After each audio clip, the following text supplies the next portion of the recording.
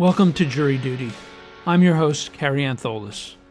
This season of Jury Duty explores the criminal trial stemming from the tragic death of Ahmaud Arbery, a 25-year-old black man who was pursued by three white men, Travis and Greg McMichael and William Roddy Bryan, and was eventually shot to death by one of those men, Travis McMichael.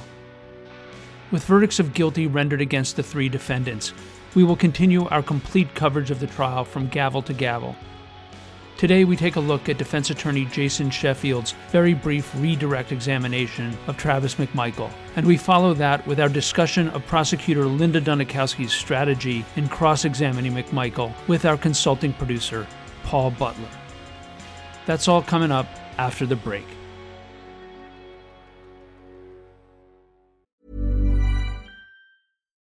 Since 2013, Bombas has donated over 100 million socks, underwear, and T-shirts to those facing homelessness.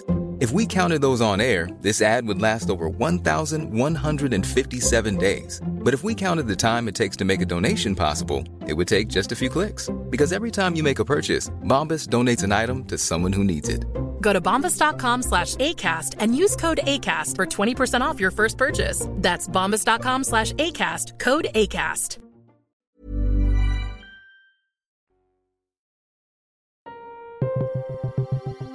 After Dunikowski concludes her cross-examination of Travis McMichael, defense attorney Jason Sheffield rises for his redirect. This round of Sheffield's questioning is brief and appears to be focused on countering the impression left on the jury by this particular line of inquiry by the prosecutor. Mr. McMichael, not asking for generalities and what's in your head. I want to know exactly what you were saying to the man jogging down the street. Do you understand? Yes. Okay. What exactly did you say to him the first time you pulled up to him? I want to talk to you. And he turned and ran? He stopped, turned, and then went the other direction. Okay. And that was an indication to you that he didn't want to talk to you? Yes. That was an indication he was not going to stop for you? Yes. Okay. And at that point in time, you chose to put your truck in reverse and back up at him. Back up along with him. So he's trying to get away from you, doesn't want to stop, doesn't want to talk, and you're backing up to go along with him. That's correct. And at some point in time then, he turns to run, right? Yes, I've asked him again, or asked him that I wanted to talk to him. I don't know exactly what I said, but it was to the effect that I want to talk to him and what happened down the road. And at this point in time, you're not wearing any sort of uniform. No, ma'am. You're not in a marked patrol car. I'm not. You don't have any badges on your sleeves. I do not. Do you remember telling the police, so I pull up to him and say, hey, you know what's going on. He's running. He won't stop. I said, that's him. Stop right there. Stop where you're at. Do you remember telling the police that that's what you said? That's what's on here. Yes, ma'am. So at this point, you're ordering him to stop. I wouldn't say ordering. I was asking him. Like nicely and politely, please, sir, stop? At first, it was not please, sir, but hey, could you stop? Please, yes, stop for a second. Stop for a second. My voice inflection and tone, I was trying to keep the situation calm. And this is at the time that he's already decided that he doesn't want anything to do with you and has run back. Yes. With that questioning from prosecutor Linda Dunikowski hanging in the air, Sheffield wants the jury again to hear Travis McMichael tell them what was in his mind at the moment he stopped Mr. Arbery, and to reinforce the defense assertion that McMichael had reasonable grounds to fear and probable cause to suspect the man who McMichael would later kill. You've been cross-examined a bit about why you were making certain decisions to approach or not Mr. Arbery. Yes. Or what you thought about when he was approaching you. That's correct. And you've been shown your transcript, the statement that you had with Officer Nohilly. Okay. Yes, sir. Take a look at page 7, line 1. 7, line 1. Can you recall what you said to Officer Nohilly there? Objection. Inappropriate question. This is not a prior consistent or prior inconsistent statement at this time. It's a rehabilitation of the witness after he's been cross-examined about his intent and why he made the decisions. This is a prior statement by him that is consistent with his testimony and to rehabilitate him after cross-examination. He's been questioned extensively, Your Honor, about what he said. You're rehabilitating him on Yes, what sir. you're claiming to be that statement. Do you recall what you said to the officer? I do. What date were you speaking about when you were talking to the officer? I was speaking of February 11th when I saw him the first time that I encountered him. And did you tell the officer or give the officer an impression of what you thought about Mr. Arbery at that time? Yes, I said that when I stepped out that he was not there, he wasn't clearly there, and he reached into his pocket. What did you mean by clearly not that Mr. Arbery, clearly was not there? The way that he was interacting with me, the way that he was reacting to just being caught creeping or lurking in the shadows, to reach into a pocket and then just stay, I would say, bold, or having a brazen moment where you do that and then just go into the house, continue to do what you were doing.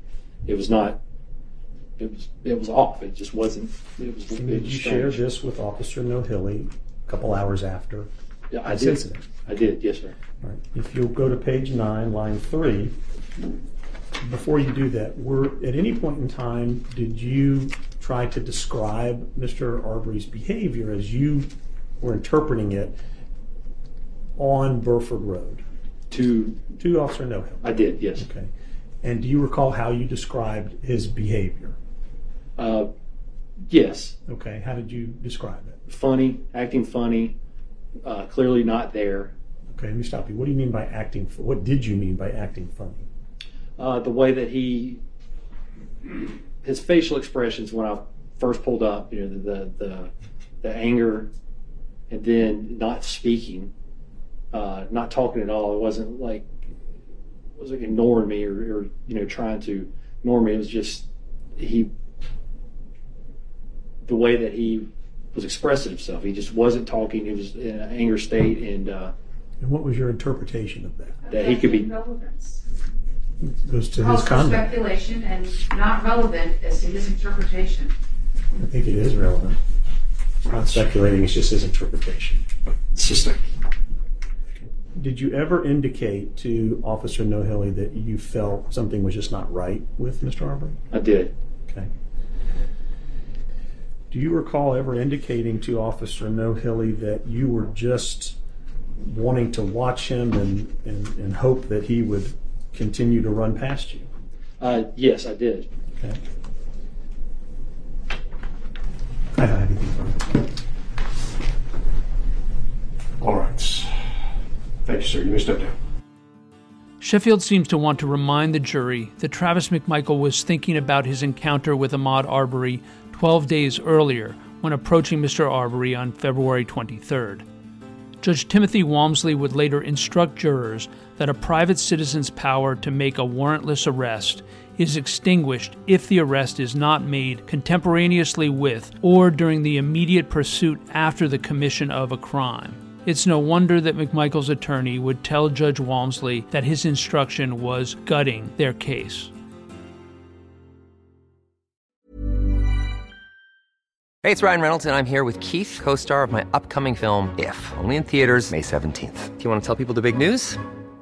All right, I'll do it. Sign up now and you'll get unlimited for $15 a month and 6 months of Paramount Plus Essential Plan on us. MintMobile.com/switch. Upfront payment of $45 equivalent to $15 per month. Unlimited over 40 gigabytes per month. Face lower speeds. Videos at 480p. Active Mint customers by 531.24 get 6 months of Paramount Plus Essential Plan. Auto renews after 6 months. Offer ends May 31st, 2024. Separate Paramount Plus registration required. Terms and conditions apply if rated PG.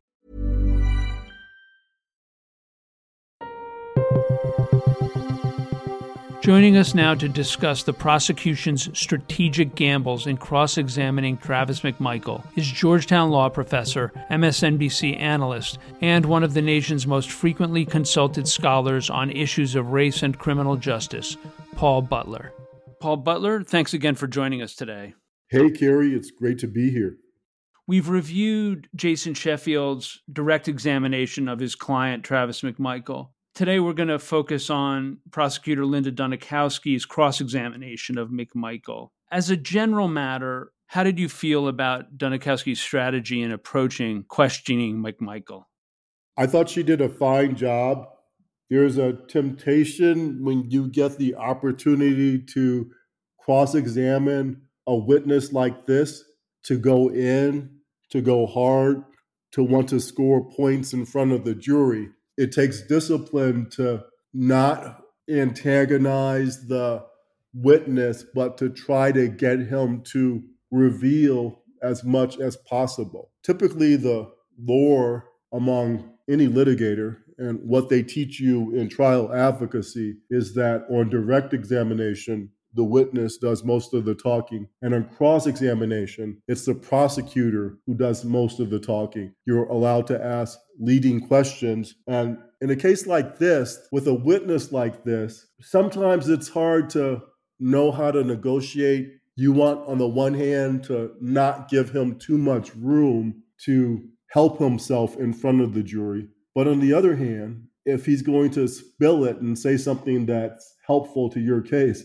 you don't want to shut off that opportunity. And in general, I don't think that Travis McMichael comes across as a likable person. Frankly, he does not come across as a particularly intelligent person. And so there were opportunities where Ms. Danikowski, let him go on longer than what they teach you in trial advocacy, but sometimes to not great effect, because I don't know if there were any knockout blows, but in ways that advanced her case. So I thought that she struck the appropriate balance in her cross-examination. At the time that she was questioning, she didn't know that the judge would decide that the probable cause that someone that's executing a citizen's arrest would not go back to 12 days prior to the day that McMichael killed Ahmaud Arbery. And so she seems to have sort of hedged her bets on that front. It felt like she was doing that in a couple of different ways. The first appeared to be to capitalize on the defense opening the door to McMichael's training in the Coast Guard of what things like probable cause and use of force required in a law enforcement officer. Can you explain to us how Danikowski used Travis McMichael's law enforcement experience against him in laying out the facts of February 23rd, 2020? As we thought about when we discussed the direct examination, Mr. McMichael's lawyer was trying to give his client some of the credibility that a real life law enforcement officer might have in front of this jury. And also because the self-defense theory of their case relied on citizen's arrest to make it sound like Travis McMichael had all this experience with law enforcement during his service. And I think what Ms. Danikowski did was to elicit testimony that she used in her closing to make the point that he wasn't all that experienced in law enforcement and that he didn't really seem to understand the law of probable cause. So the defense was effective at making it sound like when Travis McMichael was in the service, he was a law enforcement officer of some kind. It turns out, as we learned from Ms. Danikowski, that he was a mechanic. That was his main job, and he took some courses where he learned some stuff about law enforcement, but not enough. So I thought, was particularly effective when she talked to him about probable cause, which is the standard under the law for when anyone can make an arrest. And so she said, isn't it true from your training that you need two parts for probable cause? Probable cause that a crime has been committed and probable cause that the person you're arresting is actually the one who committed the crime. And he said, that's correct. And of course, they didn't have probable cause. By they, I mean the defendants didn't have probable cause on either one of those issues. There had never been a crime committed in the construction site itself, as far as we know. And as we know, there was never any evidence that pin Mr. Arbery to any crime in that neighborhood. And so, again, she could have gone a little further, but I thought she did it just right. She got him to talk about probable cause in a way that she would, in her closing statement, really use to beat him up. Yes, I thought when it came to the probable cause question and the two parts of that analysis, she was very effective in demonstrating that Travis McMichael put together what he termed his probable cause or reasonable suspicion or whatever he thought he had in his head based upon a bunch of rumors and innuendos and half-truths and partial information. I think the other part of it that was, as it relates to the probable cause and the alleged attempt to make a citizen's arrest, was that she made it clear that Travis McMichael was not wearing a uniform, wasn't wearing a badge, asked Mr. Arbery to stop, saying he wanted to talk. Mr. Arbery made it clear that he didn't want to talk. And Dunikowski asked Travis McMichael, are you familiar with the Fifth Amendment? Are you familiar with the fact that Mr. Arbery was indicating to you that he didn't want to talk and would have been exercising his Fifth Amendment right? And it felt like she pinned him down there very, very successfully. She did. And in part, it sounded in court kind of like what you just said. And again, that's the art of the prosecutor testifying, the cross-examiner testifying. Well, we saw the same series of questions when she was asking him about whether Mr. Arbery was actually a threat. She said, did Mr. Arbery reach into his pockets? Did he yell? Did he threaten you? Did he brandish weapons? Did he have a gun? Did he have a knife? And you hear Mr. McMichael answer no to all those questions, but it's almost like she's testifying for him. Absolutely. And yeah, I wanted to speak about the use of force, and particularly in those last moments when Mr. McMichael decided to draw his weapon on Ahmaud Arbery. Can you take us through what Prosecutor Dunikowski's tactics were in questioning Travis McMichael about the use of force, especially the brandishing and shooting of his shotgun? The only hope that Travis McMichael had is if first he could get the judge to say that even if the defendants didn't have a legal justification for the citizen's arrest, if at some point in the encounter, Mr. Arbery initiated a deadly threat, then the defendant still had the right to defend themselves, including with deadly force. And on direct examination, Travis had tried to advance that claim by saying that Mr. Arbery had grabbed his shotgun when they were in a tussle and when Mr. Arbery was clearly trying to run literally for his life. On cross-examination, Ms. Dunikowski elicited from Travis that he had told an investigator earlier that he could not remember whether Mr. Arbery grabbed the gun or not. And that's a major issue for two reasons. First, it's his only hope, his only chance is if he could say that I had to use my weapon in self-defense or otherwise I would have been killed. If we think about the Rittenhouse case, Kyle Rittenhouse made similar claims. The first person he shot, he said, had tried to grab his shotgun. And in order to prevent himself from being killed, he had to fire at that person. And Travis had a similar defense, but now on cross, he's telling the prosecutor he can't remember whether Mr. Arbery grabbed the gun or not. Okay, well, then exactly why was it that you shot him 3 times?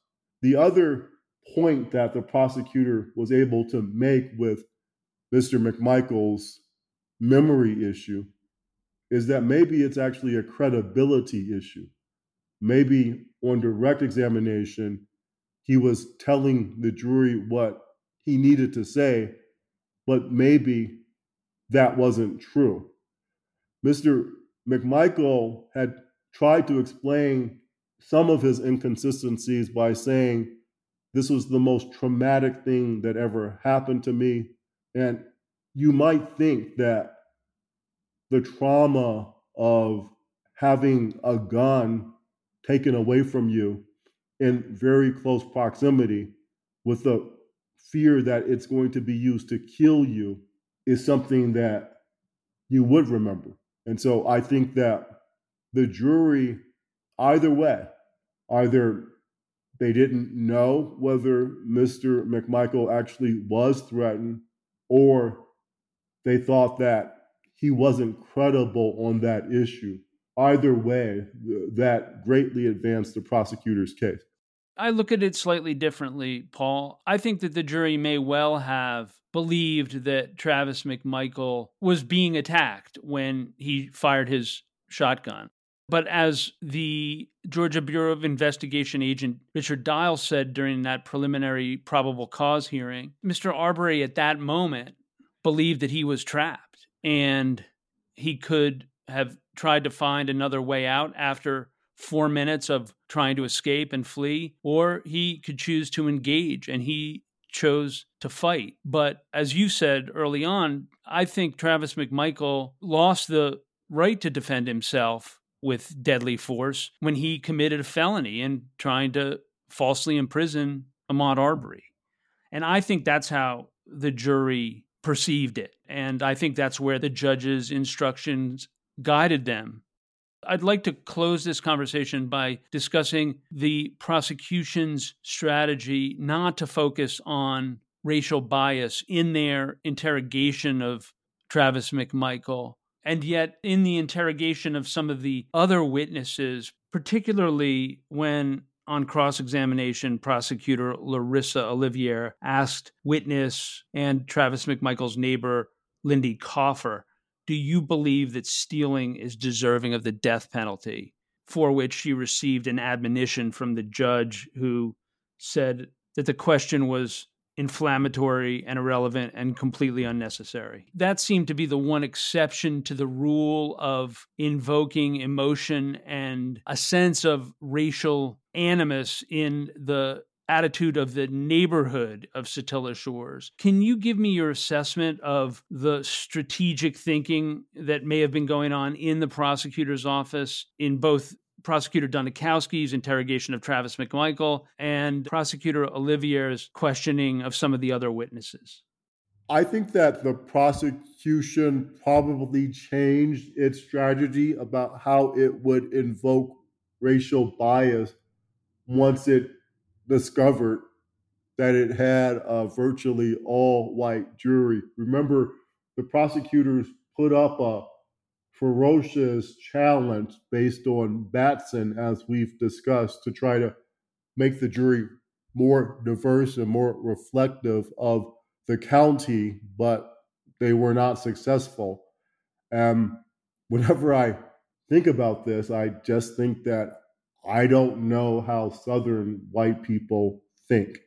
And obviously, in retrospect, Ms. Dunikowski does. And I think that they were concerned about looking like they were injecting race. In the case is a phrase that the judge used at one point.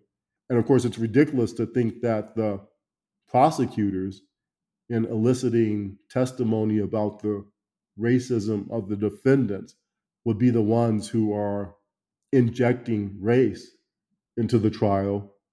But like I said, I don't know how white Southern jurors might think about that. And the result, obviously, in the trial suggests that the prosecutor's strategy was correct.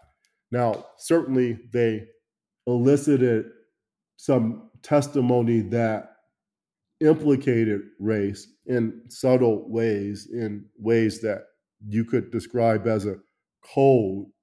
So the prosecutor did get from Mr. McMichael that on social media, he made all these statements about crime in the area. He called one suspect to a crime vermin. So, reading between the lines, I think the jury could infer that Travis McMichael had some racial baggage, but there was nothing overt. And the smoking gun evidence of what, according to Mr. Bryant, Travis said after he killed Mr. Arbery, the N-word, that wasn't part of the case. What they'd earlier fought to make part of the case, the fact that Travis McMichael had a license plate that to me looked like the Confederate flag, but I guess it was actually the old Georgia state flag that had the emblem of the Confederate flag on it. They didn't use that. So again, I think they were tiptoeing around race for strategic reasons. And when the judge got really mad at the prosecution for that question about does anyone deserve the death penalty for stealing, I didn't hear that as about race. I heard that as the prosecutor making a sly point about what the law calls proportionality and about excessive force. So to the extent that there might be jurors who question what Mr. Arbery was doing, including there was evidence that he'd gone into this construction site during the evening on a few occasions. So if there were jurors who had their own suspicions about what Mr. Arbery was up to, I thought that question, even though it was outside the bounds of what a lawyer is allowed to ask, was getting at that issue. Yeah, but tell me more about why you think that question was about race. I think that asked by a black female prosecutor of a white resident of Satilla Shores, I think there was an implicit shaming going on. I think that Lindy Coffer, that witness in particular, seemed sympathetic to Travis McMichael. And I think a number of those residents were sympathetic to Travis McMichael and, as his defense attorney put it, assuming a duty and a responsibility to protect the neighborhood. And I think that while the prosecution was careful with Travis McMichael to make it about the law and about the assumptions and driveway decisions that he and his father made, I think that the prosecution was tactically using the racial dynamics between that prosecutor and that witness to send a message to jurors that just because they may have some sympathy for these defendants and what they were trying to do, they needed to think about it in the cold, stark terms of what actually happened here. That's why I saw it about being a tactical way to use the racial dynamics of what was going on in the courtroom to make a point, not to this witness particularly, but to the jurors who may find some sympathy in these witnesses and in this neighborhood and potentially for the defendants to think twice about that. Think twice about whether they wanted to ally themselves with that state of mind. Yeah, I mean, that's certainly possible. And as a former prosecutor and still a black man, I certainly am aware of times in which strategically you use your presence as a black person to question a witness in a way that you hope makes a point about race. I think it's a little subtle in the way that you're describing. So maybe it's semantical, but I would still think that the main point that question was designed to drive home was about proportionality, that you don't bring a gun to a street fight, whatever the expression is. I think at this point they were being extremely careful about race. I think they knew they had a good case. I think that they knew better than I did that they could win this jury over without making the case about race. And so they did. Paul Butler, thank you as always for being with us. Always a pleasure. That concludes this episode of Jury Duty, The Killing of Ahmaud Arbery. As you know, we jumped to our examination of Travis McMichael's testimony so that we could present it to you soon after it happened. Join us in our next episode as we go back to the beginning of the state of Georgia's case against the three defendants, and we examine the way that the prosecutors organized and presented the evidence against Travis and Greg McMichael and William Roddy Bryan.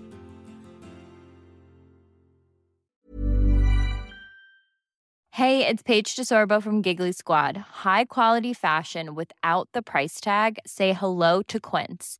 I'm snagging high-end essentials like cozy cashmere sweaters, sleek leather jackets, fine jewelry, and so much more. With Quince being 50 to 80% less than similar brands. And they partner with factories that prioritize safe, ethical, and responsible manufacturing. I love that. Luxury quality within reach. Go to quince.com/style to get free shipping and 365-day returns on your next order. Quince.com/style.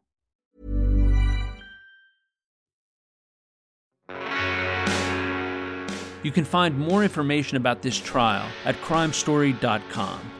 Jury Duty is created, produced, and hosted by yours truly, Carrie Antholis. Our consulting producer is Paul Butler. It was co-produced and edited by Chris Tarracone. Music was provided by Strike Audio. Trial audio is courtesy of Law and Crime Networks. Thank you for joining us, and we hope you will come back for the next episode of Jury Duty, The Killing of Ahmaud Arbery.